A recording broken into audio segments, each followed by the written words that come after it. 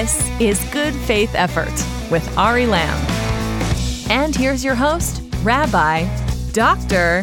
Ari Lamb.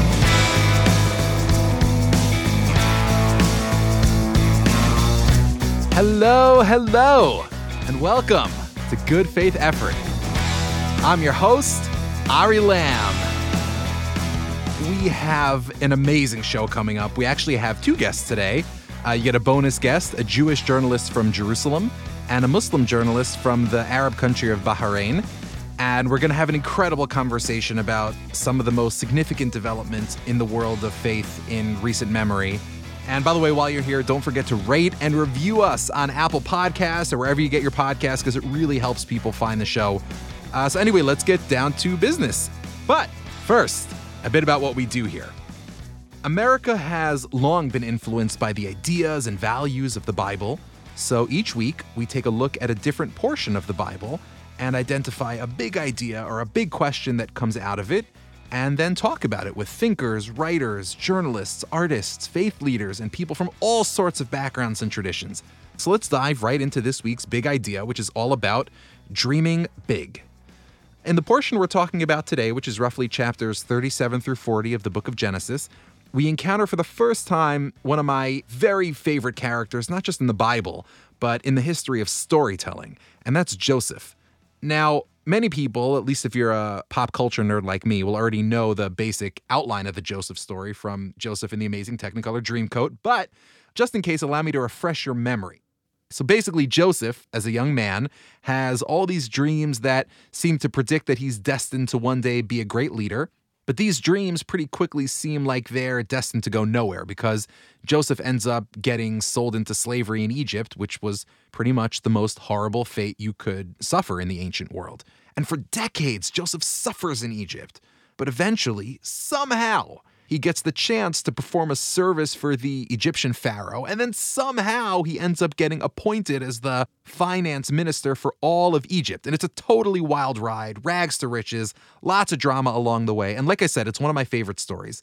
In fact, it's so much my favorite that I want to call your attention to a very ancient tradition about it that the first time I encountered it seemed kind of odd to me. And that is that in ancient Hebrew sources, some of the oldest ones that we have, Joseph is traditionally referred to as Yosef HaTzadik, which in English means Joseph the Righteous. Now, look, I love Joseph. Amazing character. But, really? Joseph was certainly a very righteous man, but we're talking about the Bible here. Surely there were plenty of other righteous people in the Bible, right? Abraham, Moses, Isaiah, come on. There are a bunch of ways to answer this question, but probably my favorite is this. If you look at all the main characters in the book of Genesis, Noah, Abraham, Isaac, just go down the list, every single one of them faces some serious challenges in their life. And Joseph's no exception. He leads an extraordinarily hard life. But of all these biblical heroes, Joseph was actually the first to never once speak directly to God. All the other figures suffer, it's true, but hey, they could always talk to God about it. And believe me, there's nothing that puts things in perspective quite like speaking to the creator of the universe. But Joseph, he didn't have that. He wasn't the first main character in the Bible to suffer, but he was the first to do it worrying that he might be alone. And that's why Joseph specifically was called the righteous, right? Even compared to all those other biblical heroes, because through all of this, through all of these challenges and through all of the loneliness, Joseph not only kept his faith, but actually continued to dream big dreams. Because remember, as the Bible tells us, Joseph never forgot those dreams he had as a kid, those big dreams. He always believed in the destiny that God had laid out for him, and that's what made him a legend. That's what made him truly righteous. And I gotta tell you, that's exactly the spirit we need in these times. In a deeply polarized society, in the midst of a pandemic, in a world that always seems torn by conflict, it's really easy to lose our ability to dream. And it's tempting to be dismissive of those who do still try to dream big dreams. But it's precisely that capacity to dream, to imagine the world not as it is, but as it ought to be, that we need now more than ever. And if we can do that, then I think we'll be able to look back at this time, at this moment in history, not merely as the end of something terrible, but as the beginning of something incredible. And so to talk about the importance of big dreams, I actually brought on two people who both had front row seats to one of the most ambitious foreign policy achievements of my lifetime, the Abraham Accords, which, just a few months ago, marked the normalization of relations between Israel, the Jewish state, and some of the leading countries in the Arab world, Bahrain and the United Arab Emirates. And this marked the first normalization of relations between an Arab country and Israel in decades. So to talk about it, I actually brought on two journalists, one from Israel and one from Bahrain. So without further ado, let's get to our first guest, which is Lahav Harkov, senior contributing editor of the Jerusalem Post and an amazing follow on Twitter, one of my all-time favorites. Lahav, thank you so much for being on the show. Thanks for having me on. So I want to start with the Abraham Accords themselves and why they're about so much more than just internal politics in the Middle East. And the key, I think, is in the name, Abraham. So Lahav, can you tell us a little bit about who Abraham is and why the Accords are framed as an Abrahamic project? Abraham is the sort of first forefather of the Jewish people. We have sort of three forefathers, Abraham, Isaac, and Jacob. And Abraham is also the forefather that we share with Arabs. So in the biblical tradition and also in the Muslim tradition, Abraham had two sons, Isaac and Ishmael. And Ishmael begat the Arabs eventually, and Isaac begat the Jews. And it's a little bit funny to me to be speaking about this in English, I have to say, because I'm used to, begat is one of those words that just rolls off the back tongue. In Jewish school, yeah. In any case, so I think that when these accords were drawn up, a lot of the people on both sides sort of sought to emphasize the shared heritage and shared beliefs between Jews and Muslims. In Israel, I think a lot is done to avoid making the conflict between Israel and Arabs, and specifically the conflict between Israel and the Palestinians, a religious conflict. Because once it becomes a religious conflict, there are Muslims the world over, and Israel wants to say, that's not who our beef is with, so to speak. And so I think that this serves that goal very well. And I also think that both the United Emirates and Bahrain have emphasized, especially in more recent years, tolerance for people of different faiths and different backgrounds. Both are countries with a very large population of expats, of people from all around the world, either as foreign workers and in sort of blue collar jobs, but also in business, in high powered sort of business jobs. And so I think it's a genuine sentiment, but it's also sort of an important way to attract these people to come work for them, to show that they truly are tolerant. So sometimes when you do something that's instrumental, it turns into something that has a broader purpose. And so I think both countries, for different reasons, were emphasizing religious tolerance. And it came to fruition in a somewhat unexpected way this summer. And I think what's so interesting is that, you're right, Israel has always really gone out of its way to kind of play down the religious elements of conflict. And yet in this sort of positive step forward, all sides seem to have kind of gone out of their way to emphasize sort of religious elements of this. And I find that so fascinating. I'm speculating here a little bit. I would be surprised if it came from the Israeli side specifically. Right. Just because of the people involved and sort of their usual sort of rhetoric and way of framing things that I report on. I do think that Jared Kushner, President Trump's special advisor, who's really instrumental in bringing these accords together, I think he has very much emphasized the religious elements of the sort of things that both divide and unite nations in the Middle East for a long time. Even before the Abraham Accords, he had talked about how, Muslims around the world really want to be able to come to Israel and visit the Al-Aqsa Mosque. And while the Al-Aqsa Mosque, which is on the Temple Mount, is open, you have to go through security checks, but it's open for people to come visit. If you come for a country that doesn't have diplomatic relations with Israel, then you can't get there. So, if you're a Muslim from France, you can get there without a visa. If you're a Palestinian, there's all the security considerations, but a lot of Palestinians get there. But if you were from Bahrain or the United Arab Emirates, because there were no diplomatic relations, they couldn't come. And so I've heard from many people from those countries that this is incredibly meaningful for them and that they really want to come visit. So that element clearly was important to certainly the Arab countries involved in this deal. Right. There are beaches all over the world, but the Holy Land has a lot of other great stuff in it too. So Yeah, last week I was in a briefing with the Bahrain's, let's see if I can get his exact title right. I think it was Industry, Commerce, and Travel Minister or Tourism Minister. Now we're talking. Yeah, because, trade and business is a huge part of these deals, which we can get into if you'd like. But he said he had a very, very busy trip, but he had some free time after 8 o'clock at night, and he went to walk through Jerusalem's Old City. And he was like, I don't know if this sounds strange. I don't know if other people say this, but I really felt like I was in a holy place. And we were like, no, a lot of people say that. That's amazing. I think that's incredible. Yeah, I think so too. I mean, and it's amazing to hear it from people who, that we had little to no connection with before. And to see that we all sort of feel the same thing when we're in that place. I mean, it's incredible. And I actually want to go a little bit deeper on that and sort of the business element of this as well, which you mentioned before. And so in the kind of traditional American Orthodox Jewish communities where I grew up, so you have what's called a Kiddush club, where a bunch of guys get together during synagogue, or, I'm a rabbi, so ideally after synagogue, for a little food, a little food and drink, and just kind of like shoot the breeze with each other.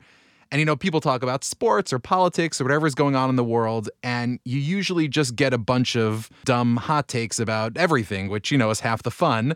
But for years, one thing you'd always hear at the Kiddush Club, is people saying, man, if only those, so-called foreign policy experts at the State Department were willing to encourage Israel and the Arab states to work together as friends, the Middle East could be this incredible hub of innovation and commerce and human flourishing. And yet at the same time, you get all these foreign policy experts for years who guaranteed again and again that this would never work. So in the Abraham Accords, I kind of think of it as the triumph of the Kiddush Club over the foreign policy establishment. So I guess my question to you is, what did the Kiddush Club know that the foreign policy experts didn't?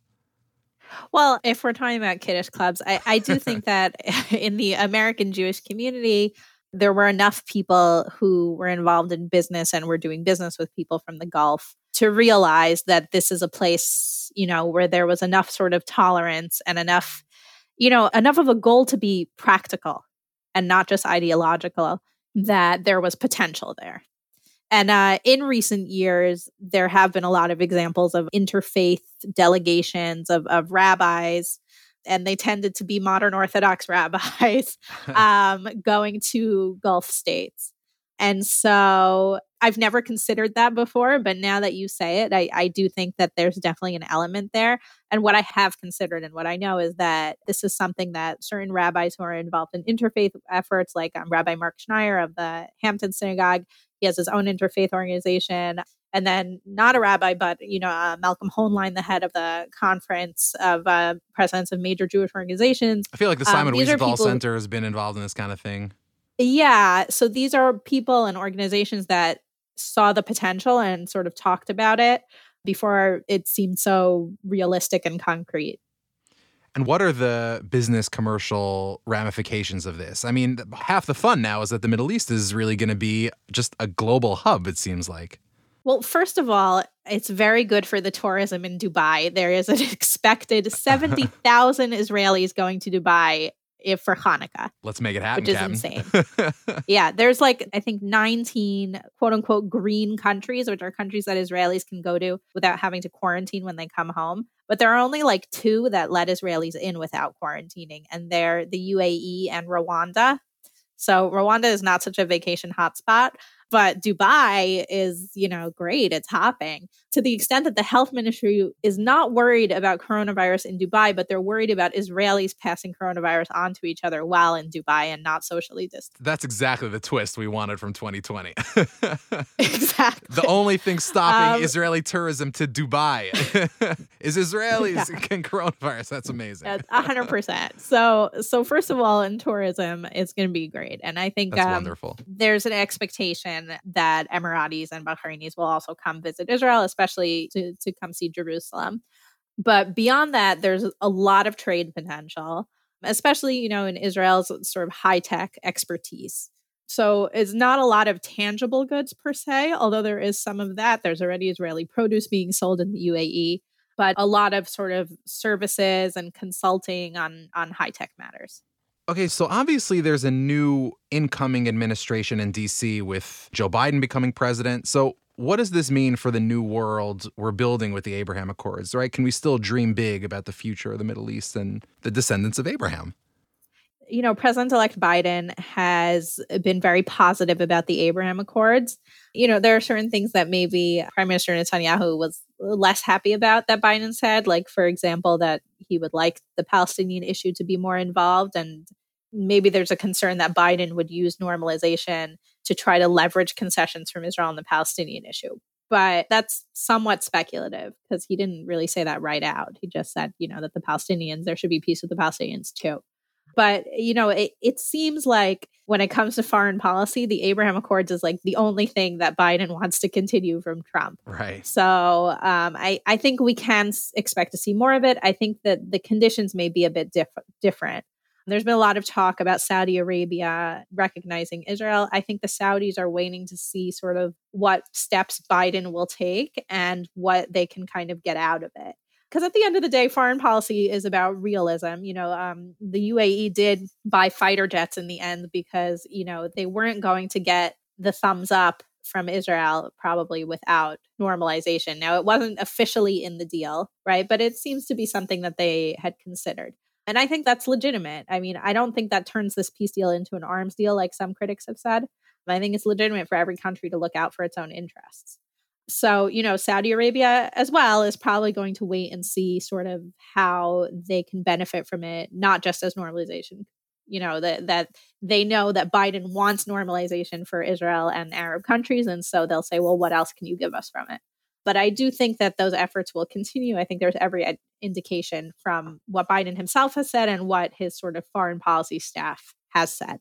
There are concerns about Biden in Israel and in Gulf states for a different reason, which is Iran. I mean, part of what brought these countries together is shared concerns about the Iranian nuclear threat and really how vocal Prime Minister Netanyahu was about that threat and how willing he was really to stand up for Israel's security. And, Biden now wants to rejoin the Iran deal, which both Israel and the UAE and Bahrain and Saudi Arabia all think is very problematic because it, in effect, kicks the can down the road. It doesn't say Iran can't have a nuclear weapon. It says Iran can have a nuclear weapon in 2030, which will, in all likelihood, still be a threat, to all of these countries. So far as I know, that's a bad thing in 2030 as well, right? Right, exactly. Unless there's like some sort of big surprise regime change. But I don't think anybody should be building their foreign policy around that. Right. So there's that concern. But I think that in a way it could continue to keep these countries close because they'll still need to cooperate on security issues. Well, so my last question for you is that I know journalists from Israel and the Arab world have had relationships for a while now, but it really does seem like we are entering kind of a new era where the kinds of conversations we're having now are just going to be more normal and more visible. So can you tell me, not even as an analyst, but really just as a person, as Lahav, what are the Abraham Accords going to mean for allowing new friendships to blossom in these countries, whether among journalists or policymakers or just among regular people? Like, what does the new Middle East look like from that perspective? I personally had not a lot of experience with Arab journalists who were not Israeli. Right. Before this job that I have now, I reported on the Knesset for 8 years, and I got to know Israeli Arabs very well in a way that Israel's somewhat fragmented society did not allow me to before. But as far as people from the UAE and Bahrain, I'm now sort of getting to know some of my colleagues from those countries, which has been interesting. It's also interesting to hear their challenges, under countries that don't have the protections of free speech that, Israel and the US have. They're not so vocal about that issue necessarily, but you can read between the lines sometimes. So it's very interesting in that way. But it's also just, it's really nice how normal it is. I spent a couple days in Abu Dhabi with the first Israeli delegation, or the first open and official Israeli delegation to the UAE. And while meetings were happening that journalists weren't allowed into, there was a dinner arranged for us. And I was sitting with a few people. There was someone from the foreign ministry. There was a woman who was a director of a history museum, which then I got to visit. So that was fun. And then like a director of a TV station. And it was me and another Israeli journalist. Yeah, it was really interesting. And it was interesting to hear people's impressions of Israel. And the two sort of younger people at the table, the director of the TV channel was a bit older, but the two younger people, they had studied abroad. had great English because of that. And they both had Israeli friends who they knew from going to college in the US and in England and who they were in touch with. And they were so excited now that, they'll get to visit each other instead of having to meet in some third country if they ever want to see each other again. And I thought it was pretty cool. I mean, to begin with, it was cool that these people were sort of friends in this way that was, despite the government, because I think that, it shows the power of people and the things in common that people have that really is bigger than politics. But the fact that, now they can visit each other is what makes it so real. I mean, just that's the kind of news we need in 2020. Amen to that. Guys, you can follow Lahav on Twitter at Lahav Harkov. She's an awesome follow, and read all of her stuff at the Jerusalem Post. And Lahav, thanks so much for being a part of this conversation. Thank you for inviting me. My next guest today is Adia Ahmed, a journalist from Bahrain, president of the Bahraini Journalists Association. Adia, it is wonderful to have you on the podcast. It's wonderful to be with you, Avi. I was speaking to Lahav earlier about the Abraham Accords and the significance of the name of the Abraham Accords, and I'm curious to get your perspective on this. What does Abraham mean to Bahrain, to the United Arab Emirates? What is the significance of the name? Wow, the name is very significant, Avi.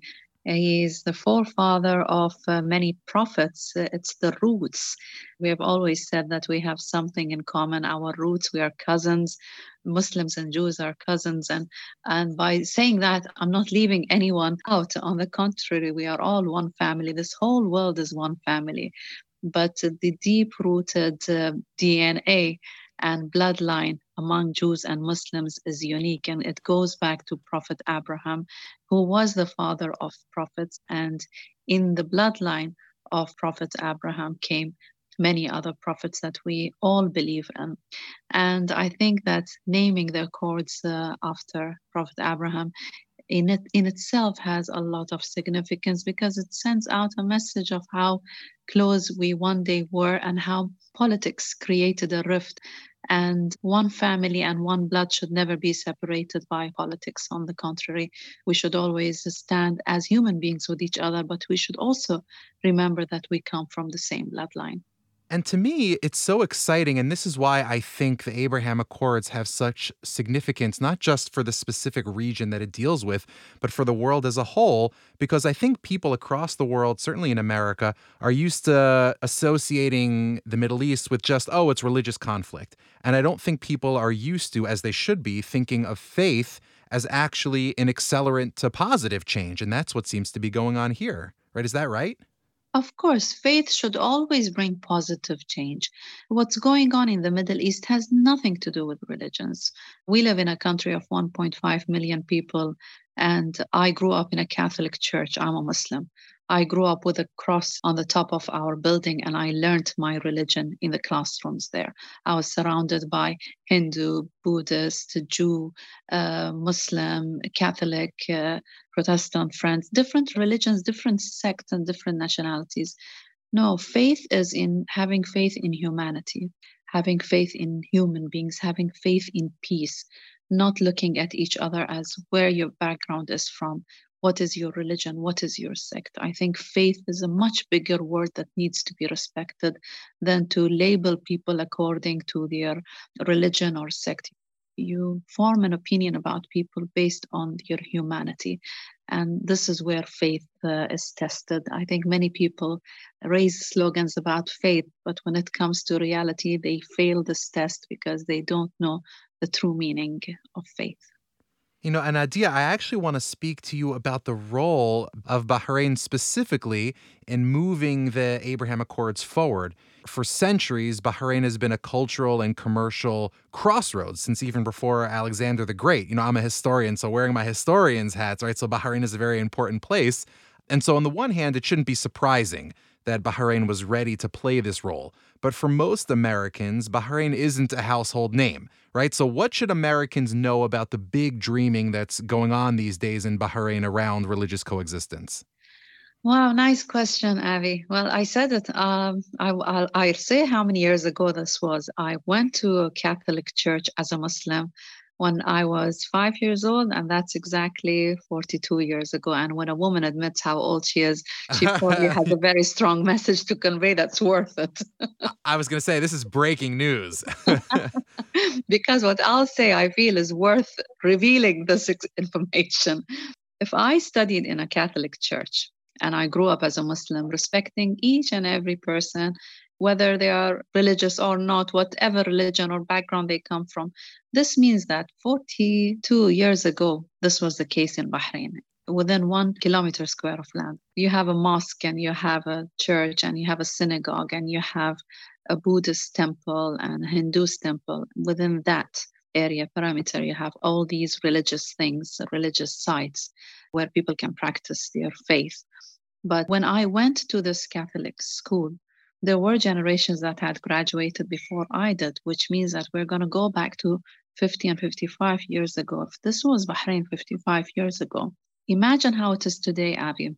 Do you know that many people for years, we've been raising the slogans about faith and coexistence and love, but you can say these beautiful words and not have them. But when you have them and you've lived them, you speak about them with passion. What people in America should see is a small island and a population of 1.5 million people who have lived in peace together. And this is why, after a political rift between Bahrain and Israel that had gone on for decades, eventually what happened? People decided that it's time for peace. You cannot continue not to have peace with others because you cannot live in peace if you don't have it. And this is why for a country like Bahrain, it was easy. Everything was ready. People were on good terms with each other and people loved each other. We never had any restrictions about who to become friends with. When we travel outside, we were always meeting Israeli people, and that was never a problem. And I've said that a lot, it used to always break my heart if I see Israeli people hesitant about saying where they come from when they meet Arabs, especially Arabs from the Gulf. This was heartbreaking. And I've seen it in an elevator. You would say hello to an Israeli family and you look at each other, you're just like each other. They have 2 kids, I have 2 kids. They have 3 kids, I have 3 kids. I'll tell you, growing up, so I come from obviously an Orthodox Jewish family. I'm a rabbi. And whenever, growing up, we would go on vacation to countries where we were, a little bit afraid of being ourselves. So the move would always be that instead of wearing a yarmulke, you'd put on a baseball hat. And nobody's going to know. And of course, it's pretty easy to tell. But yeah, it's easy to tell, but it's respectful. And when I address you, I should address you as rabbi, right? Oh, no, Ari's fine. Ari's fine. But yeah, we're friends. That's the beauty of all this. We're friends. So, actually, and that gets to an important question, which is, when you think of Abraham, so you think of the major monotheistic religions, you have Judaism, you have Islam in the Abraham Accords. So how does Christianity fit into this, right? Why should Christians celebrate this milestone achievement? And what does it mean specifically for Christians both outside the region and Christians in the Middle East? For Christians, this is achieving peace. Whether it is the same bloodline or prophets are from different bloodlines or not, but this is achieving peace. For many years, the Christians have witnessed to see Muslims and Jews have a rift, and Christianity is about peace. Christianity has always advocated for peace, for them to see these 2 religions, and we call them Adyan Samawiyya, which means that these are religions with books. So Christianity also has a book. For them to finally see that these 2 other religions with books now are getting along, I think it's an achievement because they are also playing a very important role. And we're not leaving anyone out because each person who has advocated through a good word or through any effort, exerted any effort to bring us together, it never mattered what religion they are from. And I'm sure that they are happy to see us together. Again, we're not leaving anyone out. But Muslims and Jews needed to move forward. Muslims and Christians never had problems. Politics mixed things. Muslims and Jews never hated each other. It was all politics. And the people who knew how to hate will continue to hate. People who were raised not to hate will never hate. And if there are generations like us, our children will never learn to hate any religion. So I think, of course they will celebrate. And I'm a bloodline of Prophet Muhammad. And when this happened, I was happy because people, we've always said they are our cousins. We never were able to even sit and talk to them or travel to their country. Why was that? Because of politics? It's very sad, by the way, when you see people fight over politics, and what does that cost? A rift in human relations. Now, I'm very happy.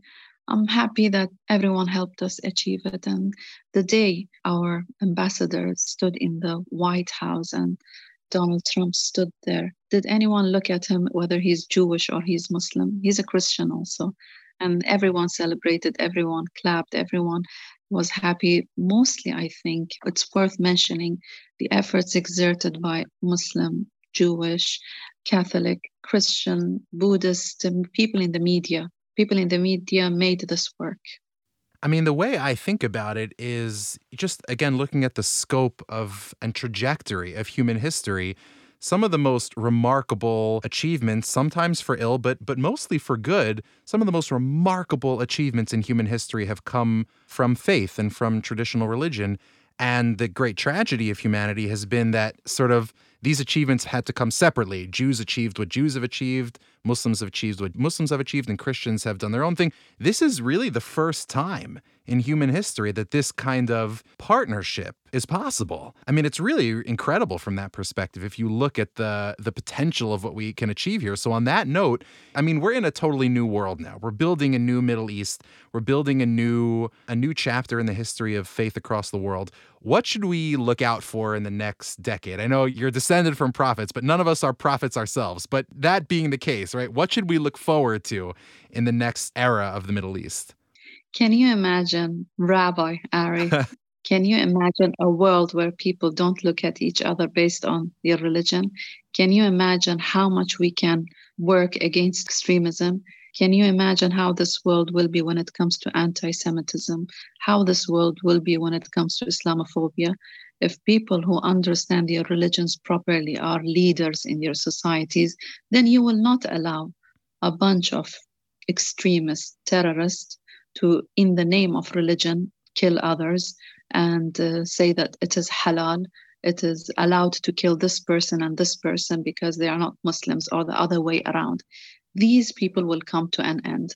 And I think that the Abraham Accords are not political accords. I think they are more about reminding people of how, if they stand together, they will be able to combat extremism and combat.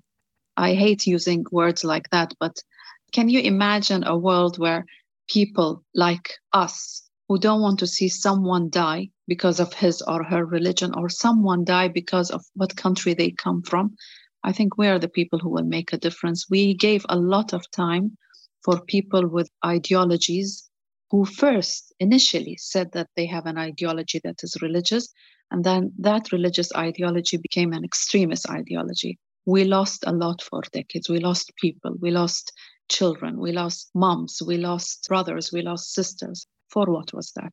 Religion? I don't think Judaism, Islam, or Christianity, or any religion has ever accepted that. And I think the world will change after the Abraham Accords if the politicians allow it to change, and if politicians allow people also to have a say in this and to stop anything that brings harm to people. Amen to that. So if you read Arabic or just use Google Translate, it actually works perfectly. You can find Adia on Twitter at Adia Ahmed. And Adia, where can the people find your work these days? They can find me on Twitter, of course. They can find me on Instagram. They can find me on Facebook. Everyone, you know what to do. You know what to do. Follow Adia. She's a voice for good, a voice for peace. This is really exciting. And Adia, thank you so much for joining me. Thank you, Rabbi Ari. I enjoyed it. It was beautiful. Thank you.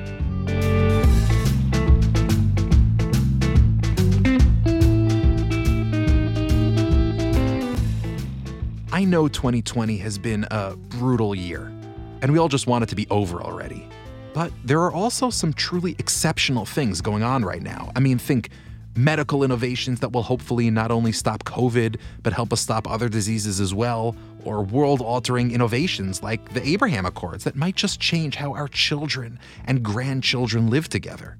Part of being able to see this is remembering that God is watching and has a plan for us that we may not always be able to see clearly. But in addition, God expects us to put in the work, by continuing to dream those big dreams that might just help make tomorrow a little brighter than yesterday.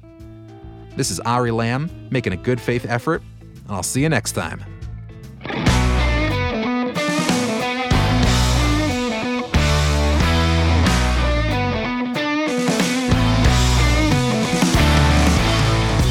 Good Faith Effort was created and written by Ari Lamb. If you enjoyed the show, please rate and review us on Apple Podcasts or your podcast app of choice, because it really helps others find the show. Our executive producer is Josh Cross. The show is produced and edited by Paul Ruest. This is a Joshua Network podcast, presented by B'nai Zion. Follow us on Twitter at GFaithEffort. Follow Ari at Ari Lamb, and sign up for our email list at thejoshuanetwork.com.